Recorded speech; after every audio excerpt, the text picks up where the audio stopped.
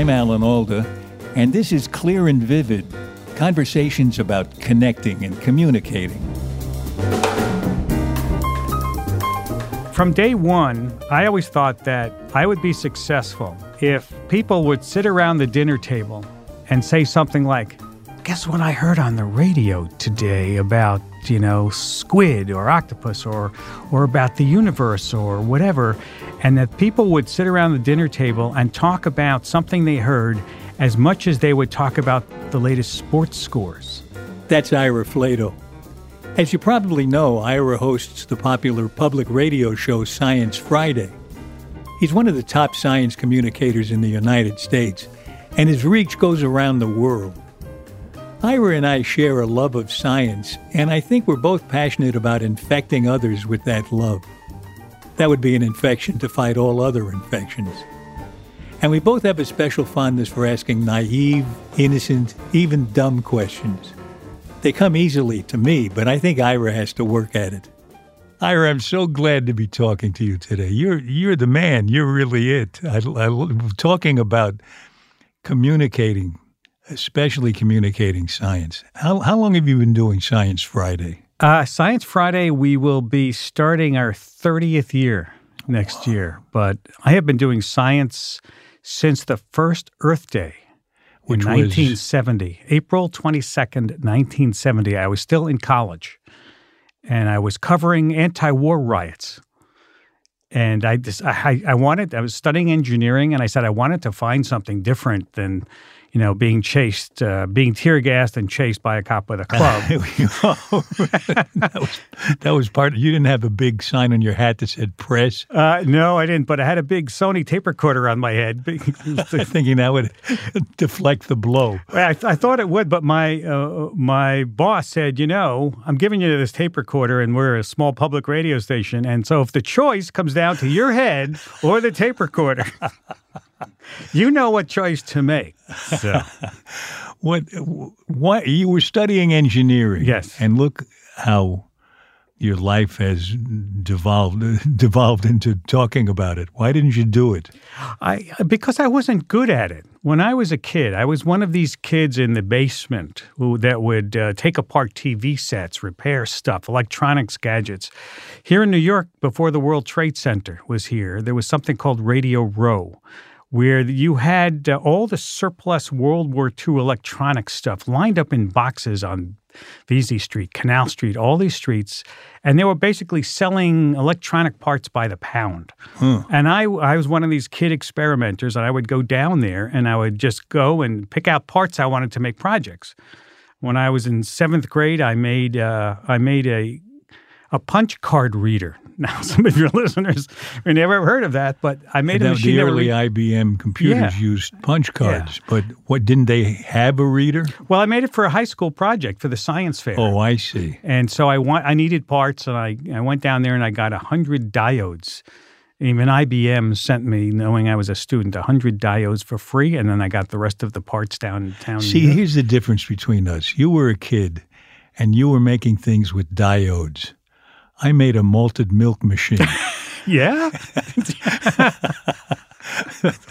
And there's something that's old world about that. I think, they're the same generation because I had to use a malted milk machine to keep me going, so I could.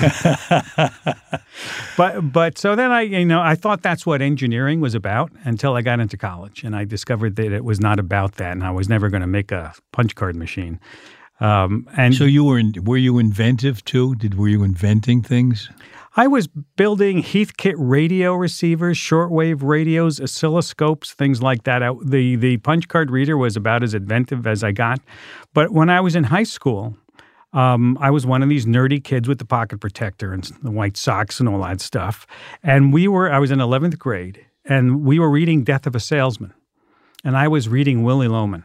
And I was a nerdy kid in the back of the room, and Mrs. Kestenbaum at the end of English class points at me and she says, I want to say you at the end of class. I said, my goodness, Mrs. Kestenbaum, what did I do? She said, nothing. She said, I really like the way you read Willy Loman, and the senior class play is happening next semester. I want you to try out for it. I said, oh, really? Yeah, I'd like that. Yeah.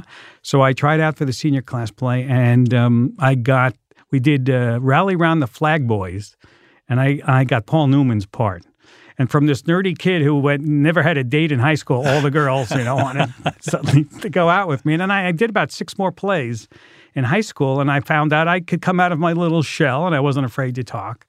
And so when I went to college, they didn't have a theater department, but they had a radio station. And I joined the radio station, WBFO, there. And it turned out I was in the right place at the right time, because the head of the radio station, Bill Siemering, would soon leave and go to Washington to start NPR. He wrote the mission statement. He invented All Things Considered. He was like the guru of public radio. And I said, get me out of here. It's cold, after a while. And he agreed and hired me to come to Washington as an underling. And he said, I had to talk him into it because he said, I need somebody who will stay as a peon, who will edit tape, do That's a great job to apply for. Yeah. He said, I just hired this woman named Wertheimer and somebody named Stamberg, and they come in as low-level producers, and then they're on the radio. I don't want you to ever be on the radio. And I said, okay, that's the bargain, the Faustian bargain I'll make with you. And so I came down there. But you did want to be on the radio. I right? did. Let me. When did you start to be on the radio on NPR? In 1972. It wasn't long after. Actually, it was 3 days after I got hired in 71. NPR only had 35 employees and has now 835 employees. And so they didn't have many reporters. And they knew I had reporting experience. I had left BFO I was the news director. And so they had a couple of commercial radio reporters who knew how good I could be. And the Washington Senators were just leaving, going to Texas from Washington, and they'd become the Texas baseball team. And they said, we want you to cover that story. Go down to the airport where somebody is trying to keep them here. And I went down there, and I did the story about Washington trying to bring back the Senators and eventually failing. And I was on the radio 3 days later.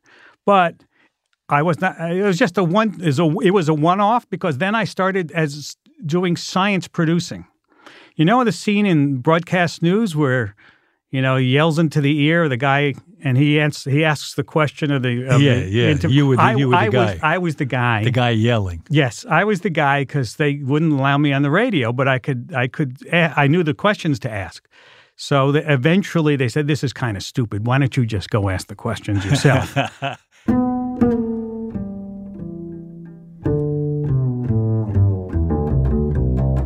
But here's what is playing around in my mind. You discovered almost by accident that you were good on the stage, at least in that setting, that early setting. Do you still use a performer's technique, a performer's mindset when you work on the radio, when you interview people, when you talk to the audience? When you talk to the audience, you often sound like you're just talking to me. I sound like you a lot. That's what people say. I find that hard to believe. Okay. People, now wait, let's test this out. Okay, we're going to have a little test. Say, welcome to Clear and Vivid. Welcome to Clear and Vivid. Which one of us said that? I can't. Well, the fact that we're in the same room together must mean something, that we're not the same person. But to answer your question, I do try to use to loosen up some of my the interviews I'm doing. I do try to act like we're on stage a little bit, and we're trying to communicate as people inside of a play or people who are trying to convey a message that we have. I do channel a lot of people. What I make use of as an actor when I'm doing an interview, I don't do standard interviews. They're conversations where something comes back at me and I react to it. Sometimes I bring up some personal experience which invites the other person to respond to. And what this is for me is a version of what I do on the stage when I'm relating to another actor, where I expect the other actor to respond in a fresh way if something happens to me fresh. and then I can respond in a fresh way to what they've just done. Did you get a sense of that enough as a young actor to be using that aspect of acting? Yes. In the sense that even though I have a list of questions down there, I will veer off from the questions because I don't want to be asking a list of questions. Yeah. I want to be having a conversation. And if the conversation I start goes away, I will go with that. I will make use of them telling me personal things about themselves, which I really want to hear because people don't think that scientists are people. I know, and I heard you once say you asked a scientist, how did you feel when you discovered that? Yes. And then all of a sudden, this emotion comes out of them. Isn't that great? And yes, and then we go with that emotion, and we take it, and we react to it, and I will purposely react to that in not just auditory speaking, but I will look at them and use facial expressions to, egg them on, to react, to shake my head, do things like that shows that validates what they're saying and tries to draw out more from them. That's what made, I realized later, that's what made the work we did on Scientific American Frontiers work as well as it did. Because I wasn't coming in with a list of questions. I was coming in with curiosity. And if I didn't understand it, and I was in a much better position not to understand it than you are, and if I didn't understand it, I used my natural ignorance and just said, fill up this ignorance. Tell me something that I don't understand. Make me understand it. But that was the exact right thing to do because you were putting yourself in the seat of the audience, who doesn't understand that to begin with. Right. And so you had an advantage. You had an advantage in that you were not afraid to ask dumb questions. In the beginning, I was not aware that it was a good thing to ask dumb questions, and I tried to look smarter than I was. And then I realized I had a natural store of ignorance that would really be useful. But that really reminds me of something I heard you say once, that you feel, tell me if I have this right, that science is learned by people more informally than formally. Yeah, there's a study that shows that only 5% of your science is learned formally in school. Now, this can't be true of scientists, of professional scientists. Well, no, they take a different course, but they go on to study intensely. The general public... The general public only knows 5% from school. They learn it from you when you did Scientific American, when you do these. They learn it informally. They learn it from Science Friday. They learn it from going to the museums. They learn it from where they bump into it in life. On a field trip or wherever they go. That's where they learn their science informally. And there's a lot of science they can learn informally. And you know what's interesting is that the greatest myth about learning science, people love science. People love to learn about science. So how does that square with the receding funding of science by the government? Oh, that's politics. So Isn't politics supposed to be a reflection of the sentiment of the people? But there's politics that gets in the way of it. For example, if climate change and climate crisis is so accepted, why do we have our leaders in Washington saying it's the greatest hoax ever perpetuated? Yeah, why do we? What's your take on that? My own personal belief, and this I have nothing, is because it was Al Gore who mentioned it first. Liberal Democrat Al Gore who started us talking about it, and now no conservative Republican is ever going to agree with that. I see. Whether the science, how many scientific studies you can do, people there, and there are political stuff, also other political things. For example, we have done shows on is there a connection between autism and vaccination? Mm-hmm. There's so much data that shows there is no connection. And I had a woman who called in, and she went on a 10-minute monologue about why she won't get her kids vaccinated. On, and my directors are saying, cut her off. I said, no, we have to listen to this. And when she was done, I said to her, can you sum up your reason about why you do not want to get your kids vaccinated, given that there are all these studies? And she said, I just don't believe anything my government tells me. And it could be the science, because the government does so much of the science behind all the medicine we use. She just doesn't want to go because her politics says that the government's just going to lie to her all the time. So what you have now, especially with climate change, you have what I call a left brain, right brain collision. You have the left brain that is the side. I know it's oversimplification. The left side that is the side that thinks about science, that thinks about how to think correctly, and you have the right emotional side. And so when they see things, when they see there's no ice in the North Pole anymore, and that science shows you that, and then they think of their political side, they don't know what to do. I could tell you a long story about this, but I won't use up your time. But this is what's going on. And I think with climate change, there's no kid growing up today who's not going to believe, or that's why kids are so involved now. Yeah, that's why Greta Thunberg is so involved now. It's because they see that it's their planet that we're leaving them. Yeah. We're leaving them nothing. Let me go back a step. And I want to know what your reaction to this notion is.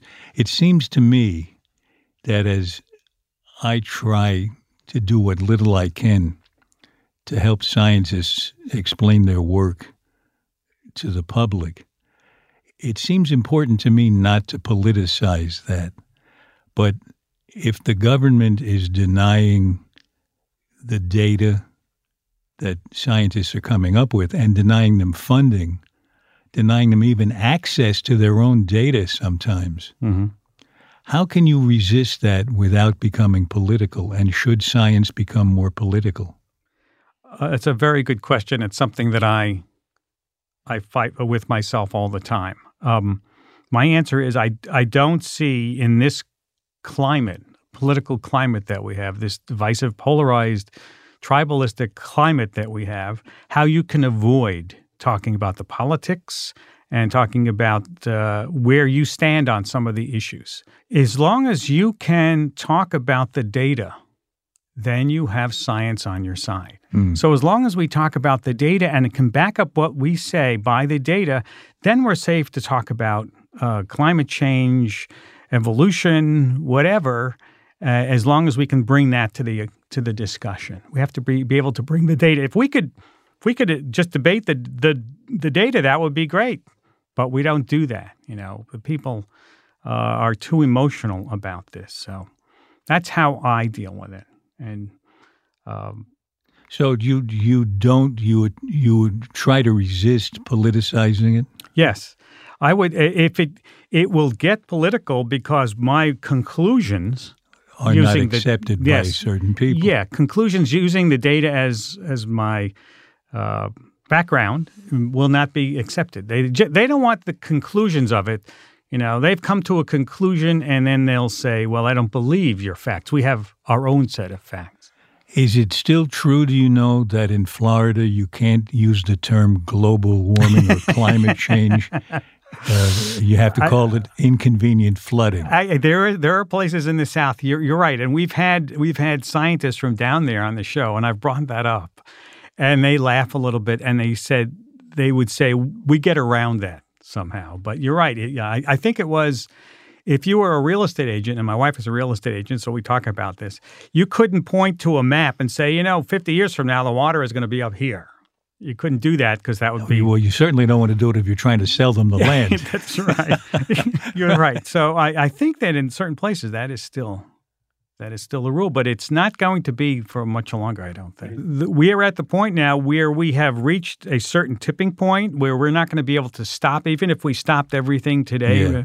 We're not going to be able to keep the oceans from rising. They're already filling up with enough Greenland and Antarctic water.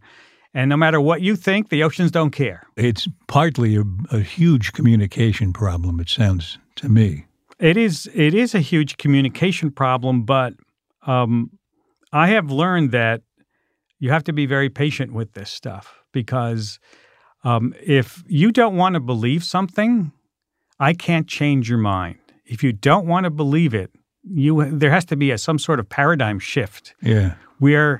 What we're seeing now a bit, where your eyes, you can't deny what your eyes are seeing.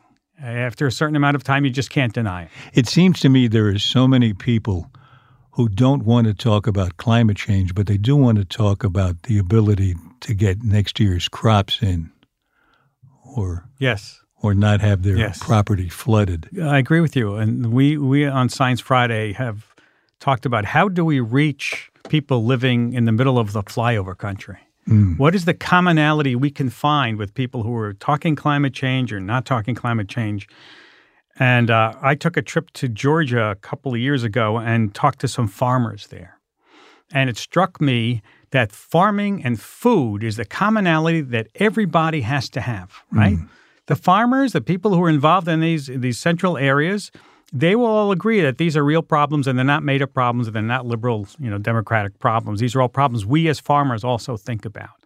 And there is a commonality there that we try to use as a jump-off point so that we can speak to everybody without creating any sort of political dialogue. That's hopeful. Very hopeful.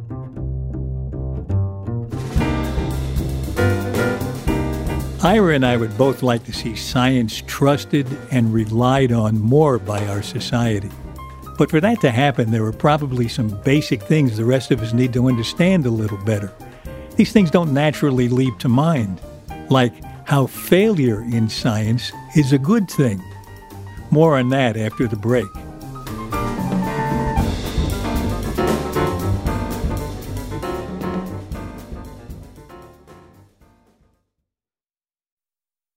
On December 14th, 2020, End Blindness will make history by awarding the first ever Sanford and Sue Greenberg Prize to end blindness. 13 pioneering scientists will share $3 million in prizes for their groundbreaking scientific and medical contributions to end blindness permanently and universally. The Greenberg Prize Awards ceremony, which will stream online, brings together luminaries from arts, sciences, entertainment, and politics, including Art Garfunkel, Margaret Atwood, Al Gore, Michael Bloomberg, and more. The award ceremony will also feature a moving tribute to the late Ruth Bader Ginsburg, a longtime supporter of the end blindness movement, including extensive footage of Justice Ginsburg reading from Hello Darkness, My Old Friend, the memoir of End Blindness 2020 co-founder Sanford D. Greenberg. If you want to learn more about end blindness, you can read about it in Hello Darkness, My Old Friend, and for a special treat, you can listen to the book read by Art Garfunkel. For more, go to sanfordgreenberg.com. Join us on December 14th, 2020 at 7 p.m. Eastern at www.endblindness2020.com to be a part of this historic moment. That's endblindness2020.com. This is Clear and Vivid, and now back to my conversation with Science Friday's Ira Flatow. What we don't tell the public enough, and what they don't seem to understand in everyday life, is that failure is a good thing in science, right? Yeah. Science is built upon the shoulders of failed people, failed experiments. That's why I wish more failed experiments got published. They don't publish them. But we bring on scientists who've written books about failure, entitled Failure, talking about how failure is necessary for you to move forward. I describe it as sculpture. You chip away at all the things that don't belong there, and suddenly a bust head pops out. Once you're done, you finally have success. Isn't that what Michelangelo said? He said, all I do is chip away everything that's not a horse. Well, he was doing science at that point. But there is this it's easy for some people to say, the scientists don't know what they're talking about. One of the most important things I think you and I can communicate to other people who don't spend as much time as we do admiring science is that there's a process that involves trial and error, as you just said, that involves collecting data, having a theory, and sometimes, most of the time, finding your theory doesn't work. Isn't a real description of the process? Well, there is that process, but what is not understood is that in that process, there's a lot of failure. In other words, I remember, and when that failure becomes known and not understood, it becomes politicized by people who don't like science. They'll look at the failure, and especially if it's the federal government spending lots of money on stuff we shouldn't do, they will look at that failure, politicize it, and say we shouldn't be doing it, we shouldn't be spending that, or Or the other side of it, why are we putting shrimp on a treadmill? You know? Right. And then why are we studying fruit flies? Exactly. Who cares about having healthy fruit flies? Right. And some great breakthroughs have come about because we've been able to study other animals. Yes, and you, if you really want to understand how science works, you will listen to that and try to understand it. If you don't want to fund science and think science is a bad thing because it may conflict with your point of view, whether it has to do with autism, it has to do with evolution, it has to do with your religion, you will find a reason to take that and use it against science. So what is all this you were telling me before about how popular science is? What's going on here? Well, I think those people are in the minority, but they have a very loud voice, and a lot of them are in politics. You know, you can look at all the statistics about where science is used in the public, whether it's on television or in the film or our website. We have 2 million listeners, and we have. This is amazing. All the work you're doing. You've got 2 million listeners on the radio, and you've got people on the website. We have people on the website. We make videos. We have hundreds of videos that most people don't know about, but we're slowly getting out there. We have a whole educational division where we will take what we do and make teaching materials out of it to the point we'll make Facebook Live events where teachers can come on and watch us do an experiment that they'll use in their classroom, and we'll teach them how to do that. We go out tonight. I'm going to be going out in New York here to Caveat, and we're going to be doing a live discussion, a trivia contest. We go around the country, and this is how I know. We take Science Friday on the road, and we'll go to a theater, a big theater. We were in San Francisco. We go to big towns, and we'll get 2,000 people to come and talk and listen to about topics about science. And not only do we get 2,000 people who are eager to talk about it, we'll get very young people in the audience. And I will tell in my talk up to our discussion, I'll tell people in the audience, we have a couple of microphones here. But if you want to get your question in, you'd better get to the mic early because a 9-year-old is going to muscle you out. And sure enough, the line of teenagers, younger kids up there who are asking questions of scientists that they never get to talk to. And that's why we like a live show like Science Friday. You get to talk to a real scientist. What's an example of a question that a kid asked? I'll give you one that sticks out in my mind. We had about 3 field scientists on stage. And a little kid came up. I'm telling you, you have to lower the mic. When you say field scientists? Well, they go out in the field and collect data. Oh, I see. They go out and do research in the field. I'm sorry to interrupt. No, that's good question. So a kid comes down, and he's small enough we have to lower the microphone, and he says, I have a question. How do you make sure that the samples you bring back don't contaminate one another? And his scientists are looking at each other, nodding their heads, saying, what a great question that is. And the scientist says, that is our biggest concern when we go out in the field, is how to make sure that our samples are pristine when we bring them back and haven't touched one another.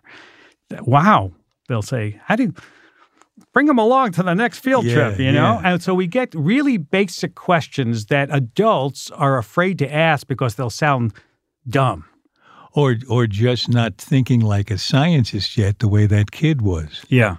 And so it makes me really feel good because I really believe the future of us is in our teenagers or our youngsters.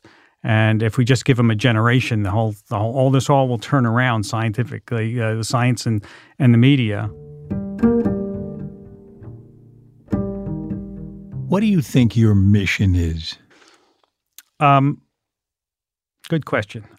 From day one, I always thought that I would be successful if people would sit around the dinner table and say something like, guess what I heard on the radio today about, squid or octopus or about the universe or whatever, and that people would sit around the dinner table and talk about something they heard as much as they would talk about the latest sports scores. Well, you've succeeded in my family because my wife and I sit around the dinner table and say that after every show we've heard of yours. Thank you, Alan. Your whole life as a science communicator pretty much has been in radio, in the sound of the voice. And at a time when video, streaming video is getting more and more the way to deliver our entertainment, for instance, you're still so effective with sound. And sound is growing. There are 600,000 podcasts. That many? What is there? This is 1 in 600,000. Well, yours makes 2 in 600,000. What is there about the sound of science that's so seductive? I think people still like to communicate verbally. And I think that when we do a podcast or we do a live Science Friday, I think people understand it deep inside of them that when they're listening to it, there are millions of other people sitting around that campfire at the same time listening to those other million people. And there is a sense of community and a sense of a shared experience. I'm a great believer in having a shared experience for everybody. And there is a certain dynamic that goes on there. And I can tell from when our listeners call in or the number of podcasts that we get that the spoken word, the sense of we're all listening together to the same thing is very powerful. You can hear the engagement. Yeah. I know when I'm on your show and somebody calls in, I hear that the conversation has affected them in some way. Yeah, it has. And in fact, we know from our statistics that over 80% of people who listen to the show are motivated to do something else next about what they heard. Wow. That's a huge number. What percentage? Over 80%. 83%, I think. Well, what should everybody do now after listening to you and me? Maybe we can get it up to 80%. They should go find another one of your podcasts to listen to. Oh, what a nice thing to say. Because you, Alan, I know you're giving me all this credit, but you deserve a tremendous amount of credit for popularization of science. Thank you so much. Your career, your last 20 years of what you've been doing, I've watched it, and it's just been terrific for science, whether it's Scientific American or what you're doing now. Your voice is a huge megaphone, and we as listeners and as people who appreciate science are much better for it that you're involved. Thank you so much. And you'll notice I didn't interrupt you for a second. Shows you how good you are at what you do. So before we go, we always ask 7 quick questions, and they can be 7 quick answers. You ready for this? Shoot. What do you wish you really understood? Ooh, that's a good question. I wish I really understood, I think with a lot of other people, is that every time I look up in the sky, I wish I understood what the universe was made out of. I mean, we don't know what 96% of the universe is made out of. Right. I wish I knew. So we look up and we say, where's the rest of that stuff? Yeah, all the bright stuff we can see, it's 4%. Right.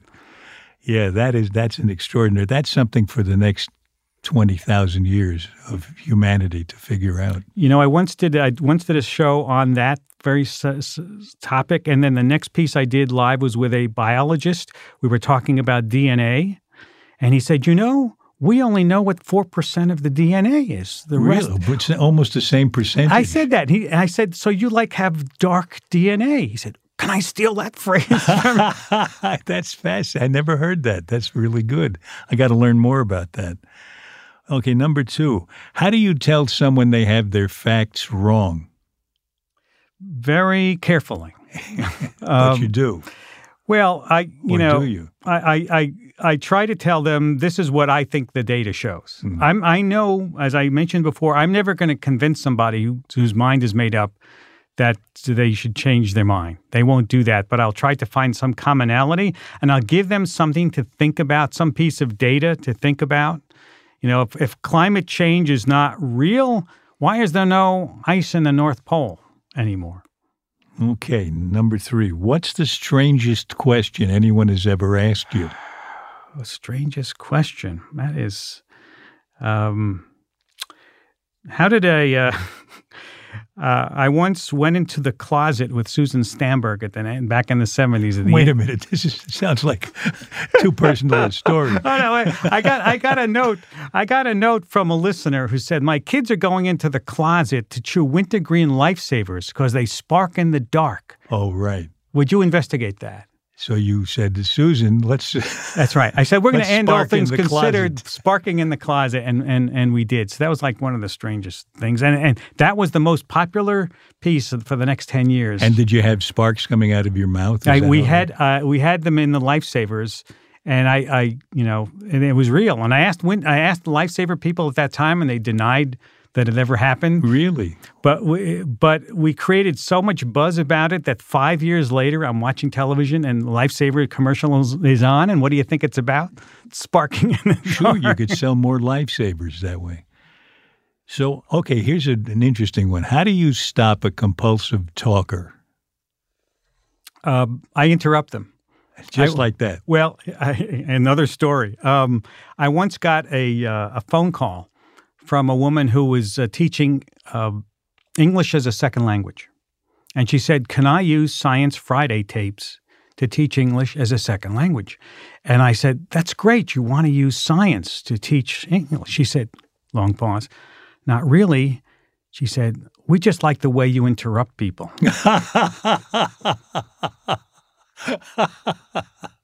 So I must be doing something right, interrupting people. How is interrupting people connected with the English language? I don't know. That's beyond my pay grade. Don't they interrupt people in Polish? Okay, next question. How do you like to start up a real conversation with someone next to you at a dinner party who you don't know? I'll bring up a really interesting fact about science, something, about the microbiome or something that will make them think outside of their box and outside of their comfort zone. And I'm willing to be called a nerd or whatever you'd like to call me. I'm very happily wear that if you think that's what I am when I bring that up. Well, you have a storehouse of interesting facts, so I can imagine you get good conversations. Next one. What gives you confidence? What gives me confidence? Youngsters. Young teenagers now, watching how they are connected to science gives me confidence in our future. Because you can get very depressed now in the political climate that we are and the way it affects science. But I watch the youngsters coming to talk with us and when we're on the road, and I see them defending science now, and that gives me confidence. Last question. What book changed your life? Oh, I have an answer for that. I hope so. Otherwise, the whole thing goes down the drain. When I was a teenager, and I was one of these geeky teenagers, I read George Gamow's book called Mr. Tompkins. Mr. Tompkins in Relativity Land. He had created a whole series for what it was, a New Yorker or the Saturday Evening Post. When Einstein was active in the 30s and he was talking about relativity, he was writing these things in magazines. And he wrote a series of magazine articles about what would it be like to live in a world where relativity, the speed of light is only like 100 miles an hour. And you lived and you drove your car and you walked and you shrunk up in size and whatever, as if you were traveling at the speed of light. And he wrote a whole series of these articles, and they put it together in a book, which I still have, a little weathered book called Mr. Tompkins. And that really changed my life. I started thinking about the universe. I kept the book. I started reading all I could about Einstein, reading all I could about physics, still trying to understand, quantum mechanics, which I never will. And that changed my life, that book. I gotta read that book. I haven't read it. Oh, that sounds great. Great book. Ira, this has been so great. Thank you for coming in. Thank you, Alan. It's been my pleasure. I love talking with you. Thank you.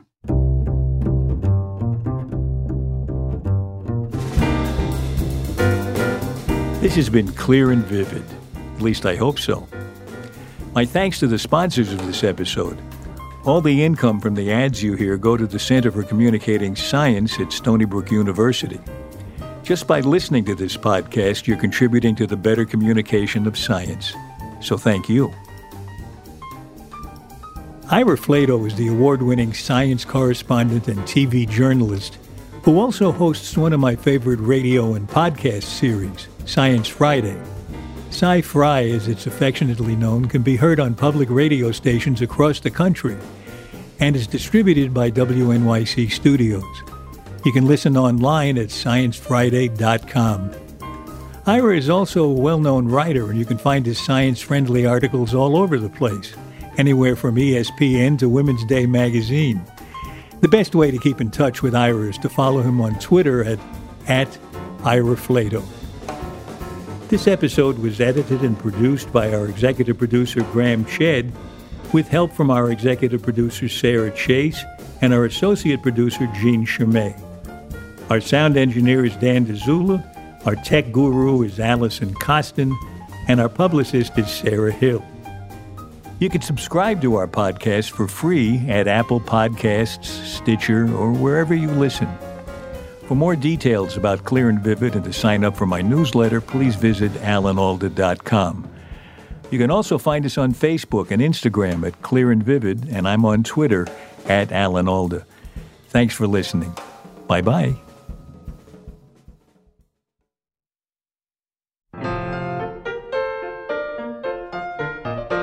Next time on Clear and Vivid, I talk with Mel Brooks and Carl Reiner. Mel and Carl, you guys are great.